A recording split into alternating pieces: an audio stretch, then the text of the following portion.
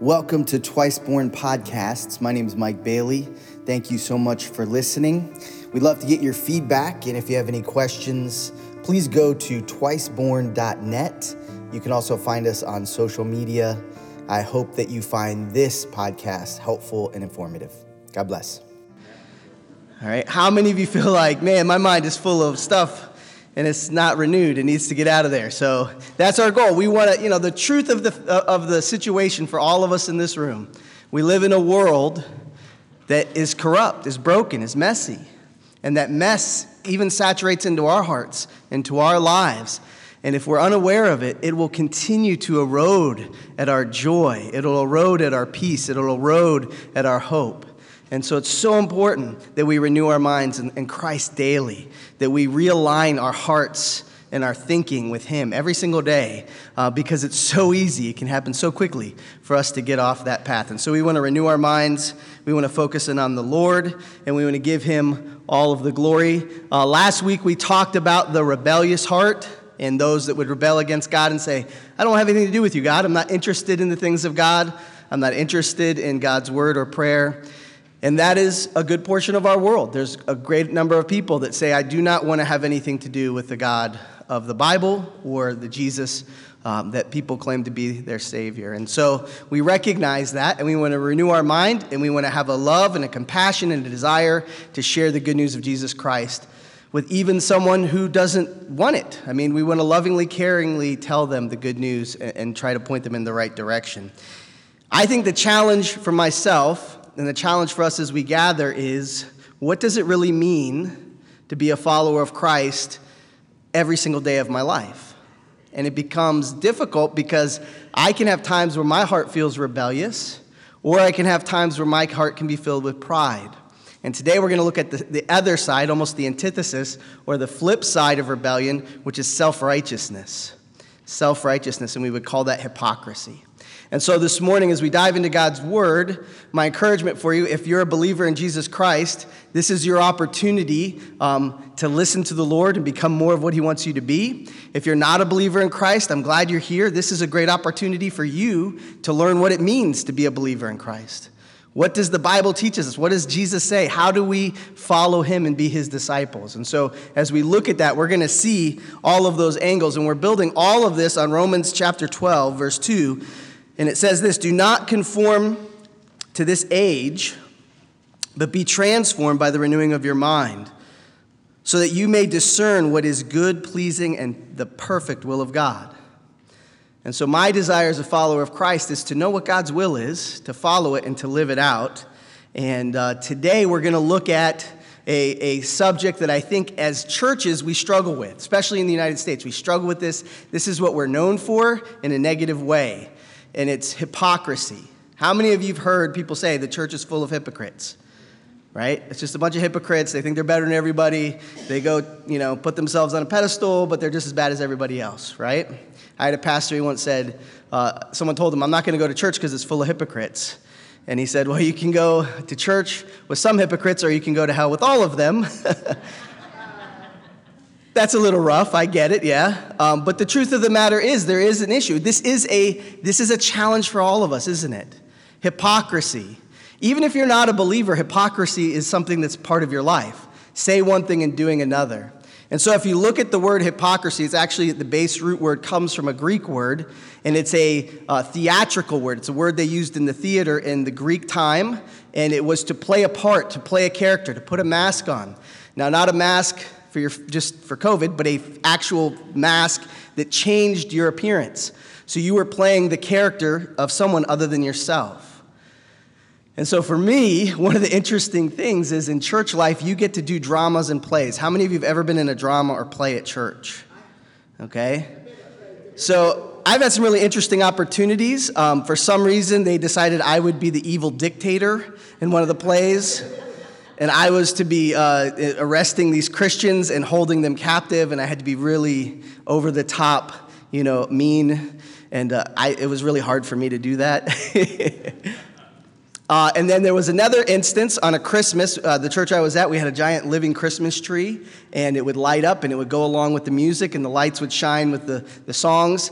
And the gentleman that led it, I love him, awesome guy, but he had an interesting idea. He said, Mike, I want you to pretend to be the monk that wrote the song Silent Night. And so at the end of the show, I want you to wear a monk outfit. I want you to bring a guitar out onto stage, and we would have hundreds of people that would come to these performances. I want you to sit and pretend to play Silent Night on a guitar. So not only am I not a monk, and I was playing a monk, but I was playing a guitar in front of a lot of people, and I do not play the guitar. And so people would say, Mike, I didn't know you could play the guitar. And I say, I don't know how to play the guitar. But you know what I learned playing in both of these characters is when you're playing a character, you're thinking more about who the character is than you're thinking about who you are.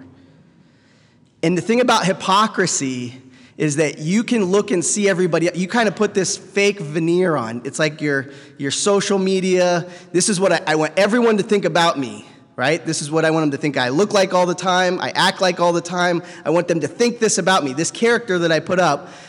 But when you wear the character, you're more engaged with the audience and judging the audience than you're judging your own heart and your own self. And so it can become very easy to put a character on that you become comfortable with, that you think is good, and you're looking out and to seeing whether everyone else is the way they should be. And the big issue with hypocrisy is it's never dealing with the self, it's always dealing with everyone else. And this morning, we have to confront that in ourselves because it's a blind spot in our lives.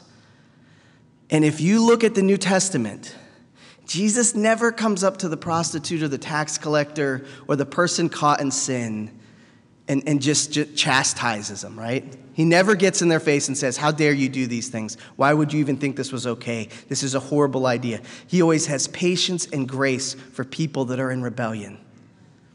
What he does not have grace and patience for all the time were those who claimed to be his but were hypocrites. Those who misused their power and authority in the religious order of the time to really burden and bring pain and suffering to the people that were below them. And so this morning, this is a topic that has, throughout all of history, really impacted the church. So much so that a lot of the world sees the church this way. And so it's something we have to recognize. And it's something we have to go to the Lord and say, how then can we live? How can we move forward and take some of these masks? These are actually masks that they would wear in the Greek theater. Really nice, huh? How'd you like to go to that play? It looks like a happy kids play. But you know, the truth of the matter is, sometimes when you wear the mask long enough, you don't know you even have the mask on anymore. And so this morning, I want to look at Mike. I want to look in the mirror, the perfect law of love, and say, Mike, I want us all to look in that mirror and see who we really are and say, God, if there's anything about me that is hypocritical or is not genuinely yours, submitted to you, please show it to me. Because I don't want to focus on the mask anymore. I want to focus on my heart. I want to focus on my soul. And so this morning, as all of this brings us to the issue of judgment, right? It's appointed once for us to be judged. There's a point where we're going to stand before the Lord, and we will be in front of him with every part of our life. And knowing and living for Christ is to deal with this issue of hypocrisy. To love and make him the Lord of your life, to confess your sin. Some of our sin is hypocrisy. To confess that sin and believe in Christ as our Lord and Savior, that he has covered that sin, is to deal with that sin, to reject it, and to move forward without it hindering us anymore. And so we're going to look at that this morning. We're going to ask the Lord to speak directly through his word to us so that we can mature and we can become what he wants every one of us to be. So let's precede his word in prayer and ask him to speak to us. Heavenly Father, thank you for Paul. Thank you that you created him and you had a plan for his life. And that plan was to be your representative here on earth. Thank you that he was committed and he did not give up even when things got very difficult. And that, Lord, through your Holy Spirit, you recorded these letters that were then turned into books, that were then translated through thousands of years to us at this moment to study, that we may know who you are, we may know who we are, and we may know what we're to do. And so, Lord, I pray as we look at your words that it would truly penetrate, it would truly impact, it would truly inspire and convict, so that we would look and sound and be like you, and that others would not see hypocrites, but they would see children of a Father who loves the world that he gave his Son, that whoever would believe and confess would have eternal life. Lord, help us to do that well today. We pray in Jesus' name. Amen. As we begin, we're going to be looking at Romans chapter 2, and just for some context, I believe when you read God's word, you want to have the context. Who was the author? Who was the author writing to? What was the situation of that time? How would the people have received this? And then how do we connect to that? How does that impact us? How does it apply to us? Well, we first need to understand, and we've talked about this a little bit before, that the author here is Paul. And if you go back and look at Paul's life, you see that Paul started out as Saul. He took his Hebrew name because King Saul was the first king of Israel, and it was a powerful, strong name. It was a name that had something behind it. It was intimidating. It was something to latch onto and say, that's what I want to be like. And in many ways, as we see his pre-Christian, his before Christ life, he was in rebellion, even though he thought he was completely committed to God. And he was living out that Saul, self-centered, I'm going to build myself up. He was at a place where he had authority. He was given jurisdiction over much of Jerusalem, much of Israel, to capture and imprison those who believe Jesus is the Messiah.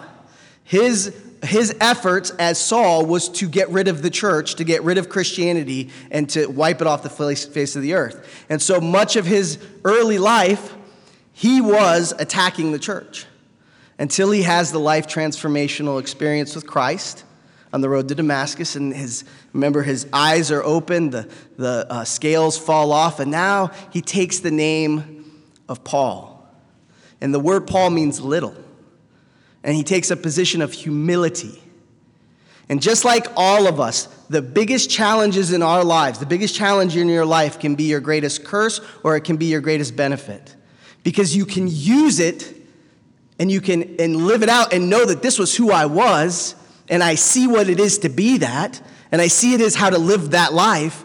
And so when I meet someone who's walking on their path, and they're in a path where it's all about me, it's all about my achievement, it's all about how I'm going to be successful, I'm driven, I'm all about the self-centered person of myself.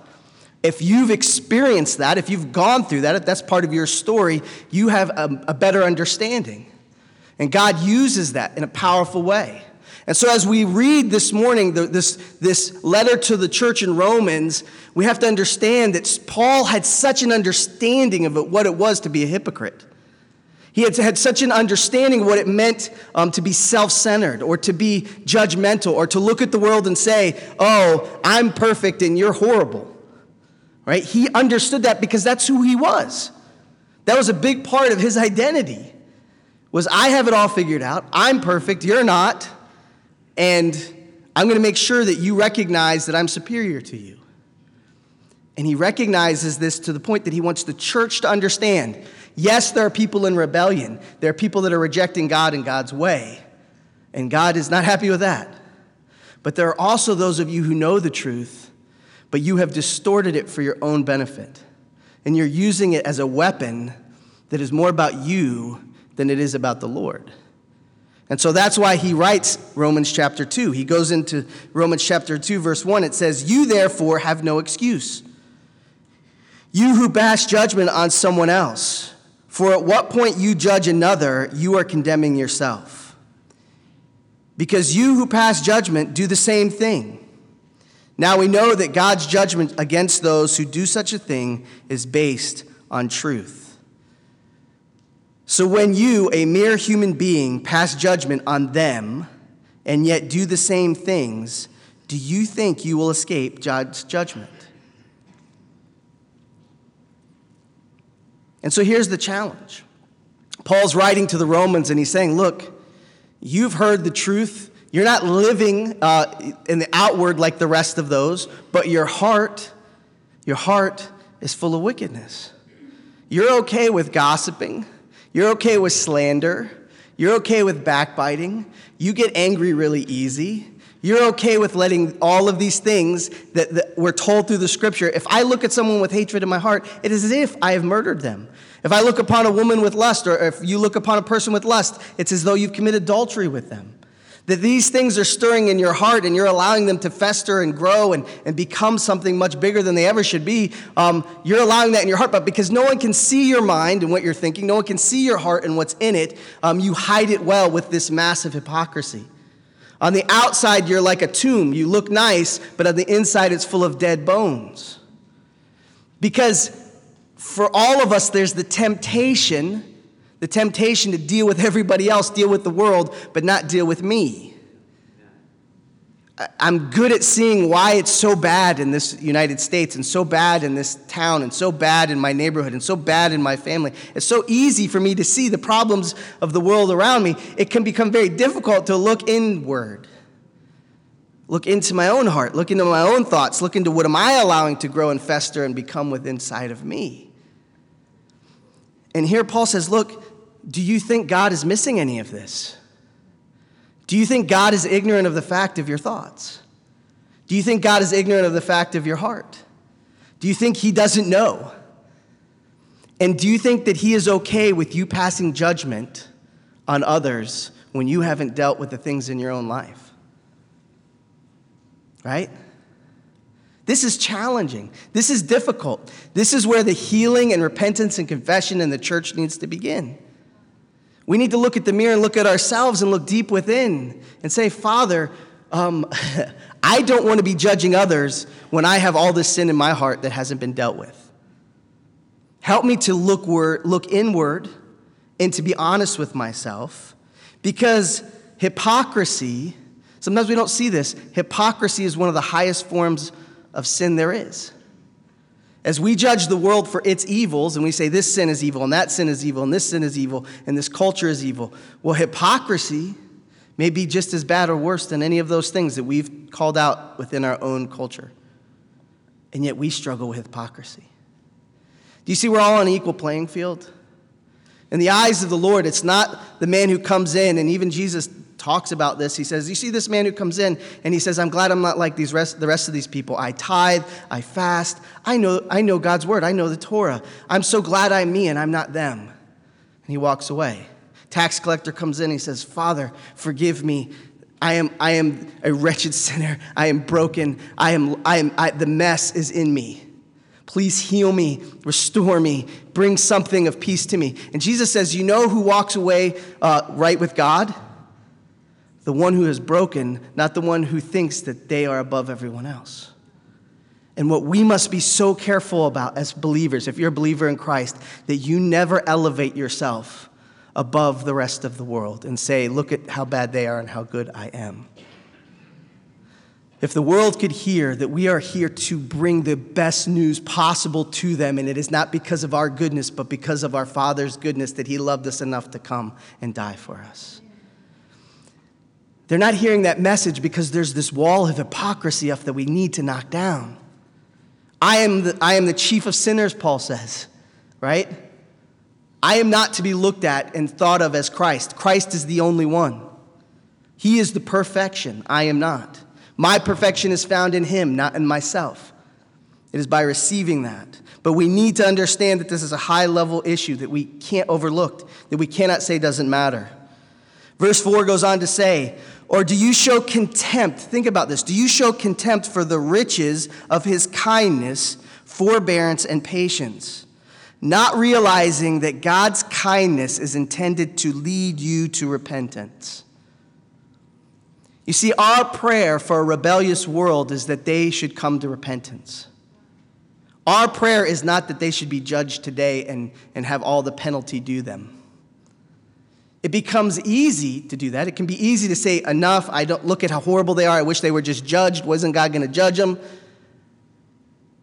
But in doing so, we're undermining his patience and his compassion. The God who loves all of us. And the only distinction is, are you willing to receive and to approach, or are you rejecting and resisting, right? In all humankind, those are the two distinctions. Will I receive? Will I accept? Will I follow? Or will I reject And will I follow myself? And I, as a follower of someone who is following him, I should have a heart and an empathy and a desire, a brokenness for those that would reject. Not a condemnation, not an overarching judgment. I should not look at them and say how horrible they are, but how close they are to freedom. If only they could see. If only their ears were open. If only their minds could understand the goodness of God and the wickedness of their sin. See, the problem is those two elements have been reversed. We think sin is awesome and God is worthless. That's what our culture has done. And we need to reverse it and say, no, sin is horrible and God is amazing. Christ is good, and all this stuff that we've been given that's good is a forgery. And it's bad, and it's wicked, and it's not because I'm saying so, or because I'm so much better. It's because he has revealed it, and we can receive it. You know, God takes the crime of self-righteousness personally. I can understand why Jesus is so upset with those Pharisees. I can understand why he gets so mad. Because they were the ones who were supposed to represent him. Those are supposed to be his representatives. When people in my position of pastor use their position to sin, or those that are in the church of high place, they use their position to sin, I think it is detestable and maybe worse than any other sin. Because we're supposed to represent the one who is true. And when we break that, when we don't live that out in front of others, we are reflecting a lie that penetrates into the minds to believe, oh, it is fake, it's a fraud, it's a lie.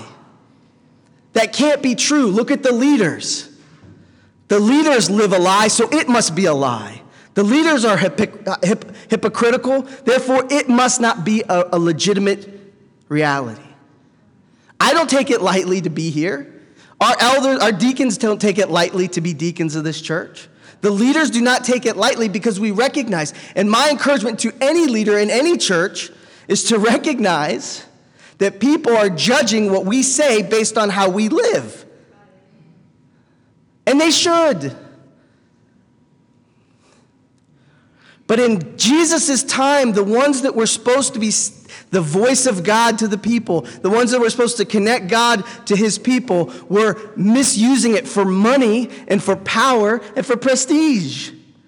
And they abused it. Do you know today when I walk around and people, if they don't know I'm a pastor, they'll be like, the church is all about money. All they care about is money. All they want is your money. They don't care about you. Why did they get that thought in their mind? Now, I know the enemy's part of it, but he's taken a little bit of truth and he's made it big and well known.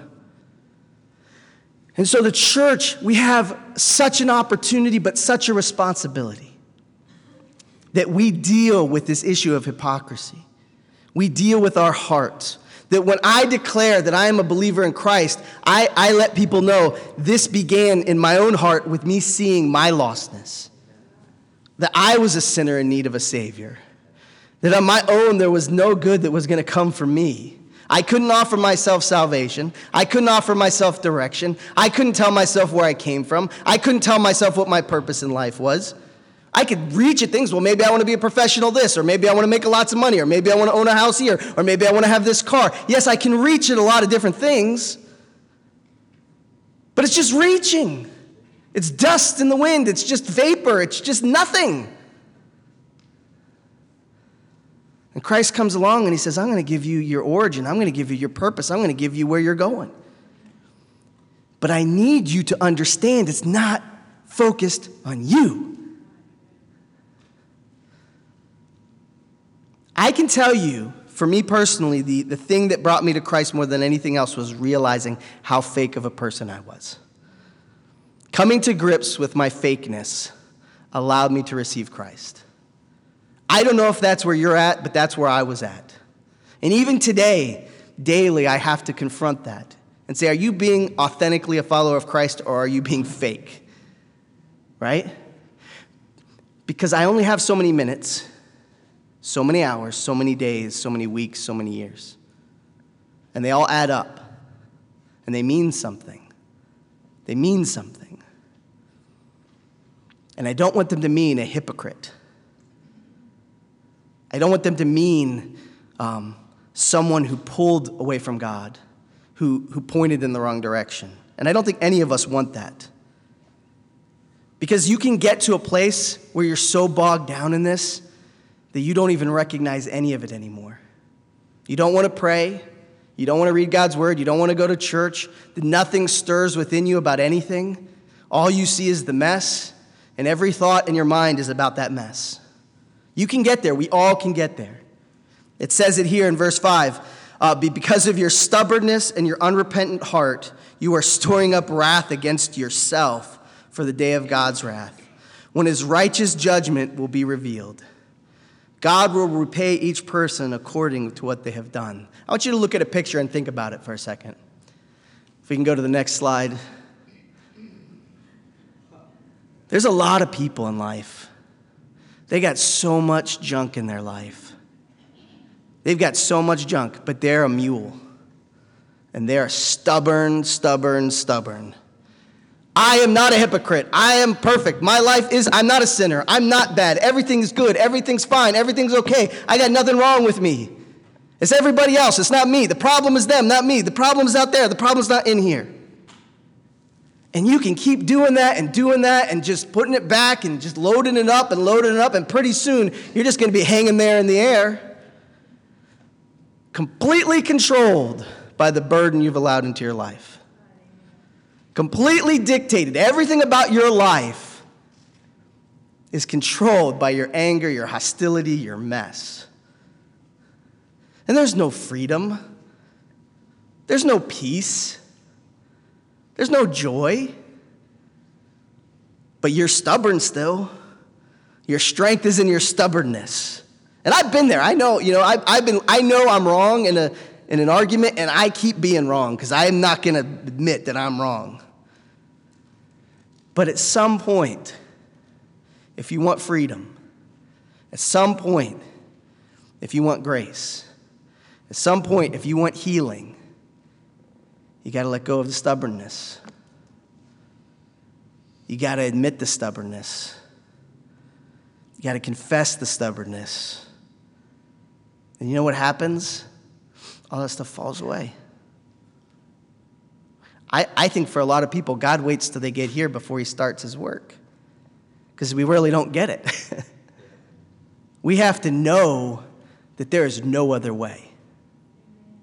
There is no other name on this earth. There is no job. There is no relationship. There is no path that is greater than the name of Jesus Christ.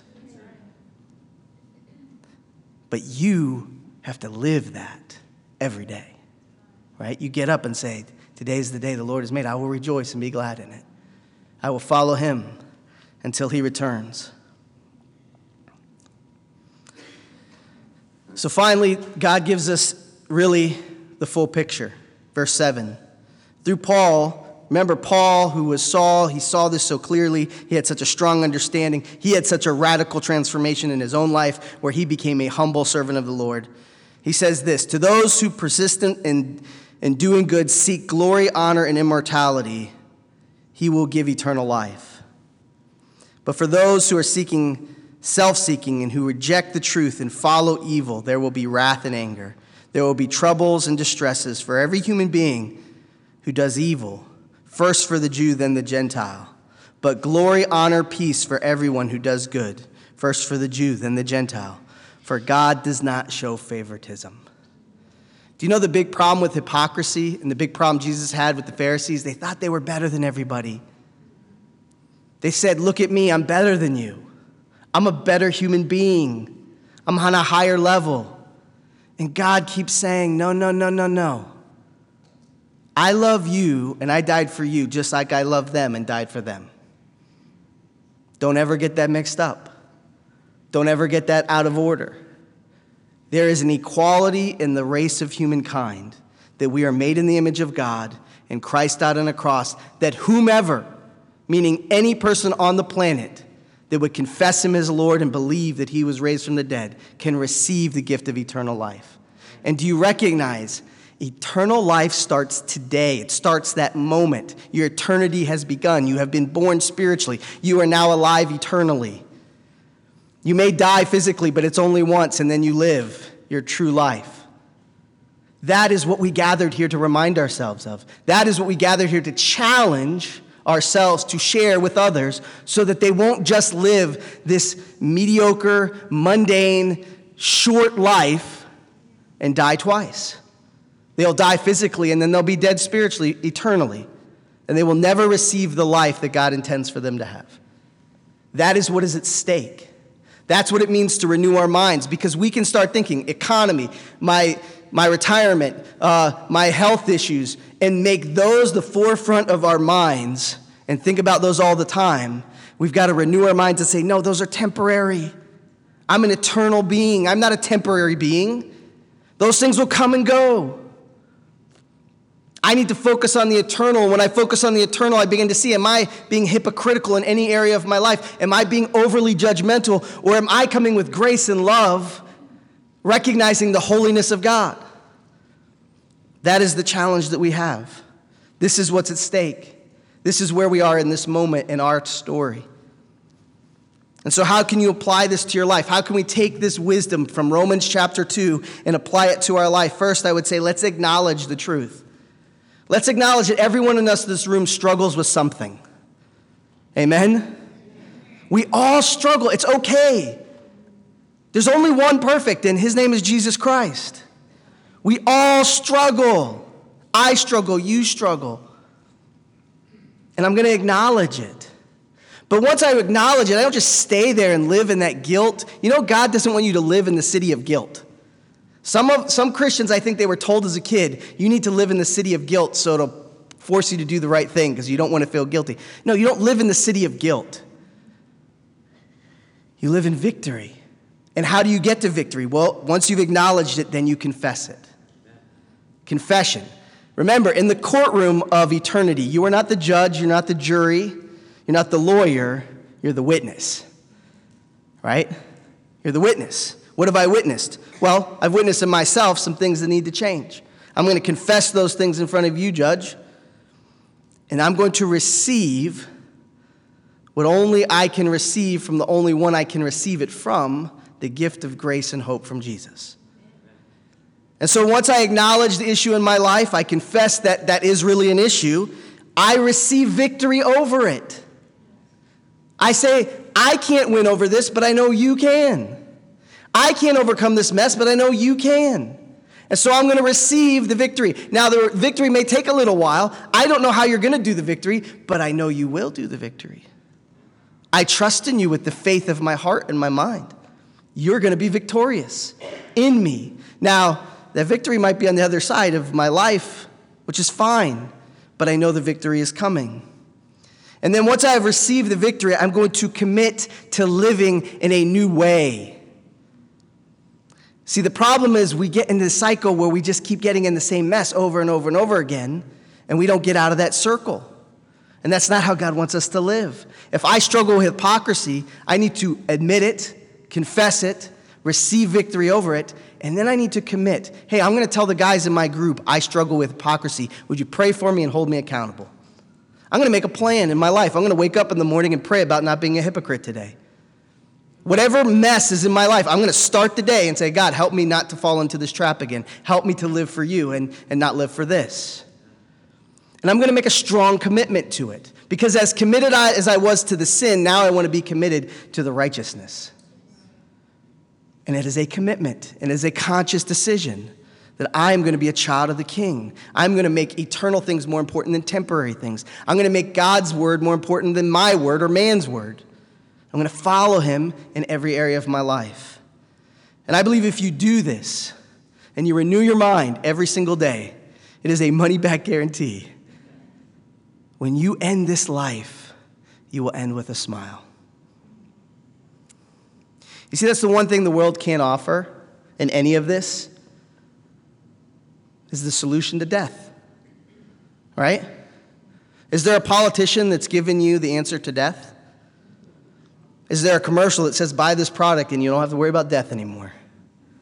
Is there anything in this world that says, it's dealt with death for us, so we don't have to worry? Take that load off your back because death has been dealt with. There is only one that I know of. that says, I've dealt with death. I have the solution. I have the answer. I have what you can receive and you can live within. It was the death, burial, and resurrection of Jesus Christ. If you confess it and believe it, you are set free.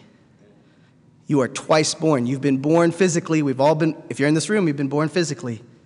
You can be in this room and not be born spiritually. And my prayer is that everyone in this room would be born spiritually.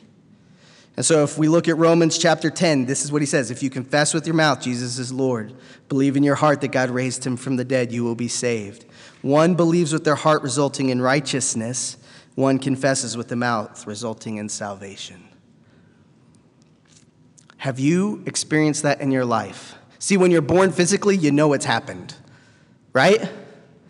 Anyone wondering whether they were born physically in here? You know it's happened. Let me tell you something. If you've been born spiritually, it's about the same knowledge. You can't deny it. You're not wondering whether you were born or not. You absolutely know you've been born spiritually. That's what my desire for you is today. Praise God. So, what is God saying to you? What is he declaring to your heart? How is he speaking to you today?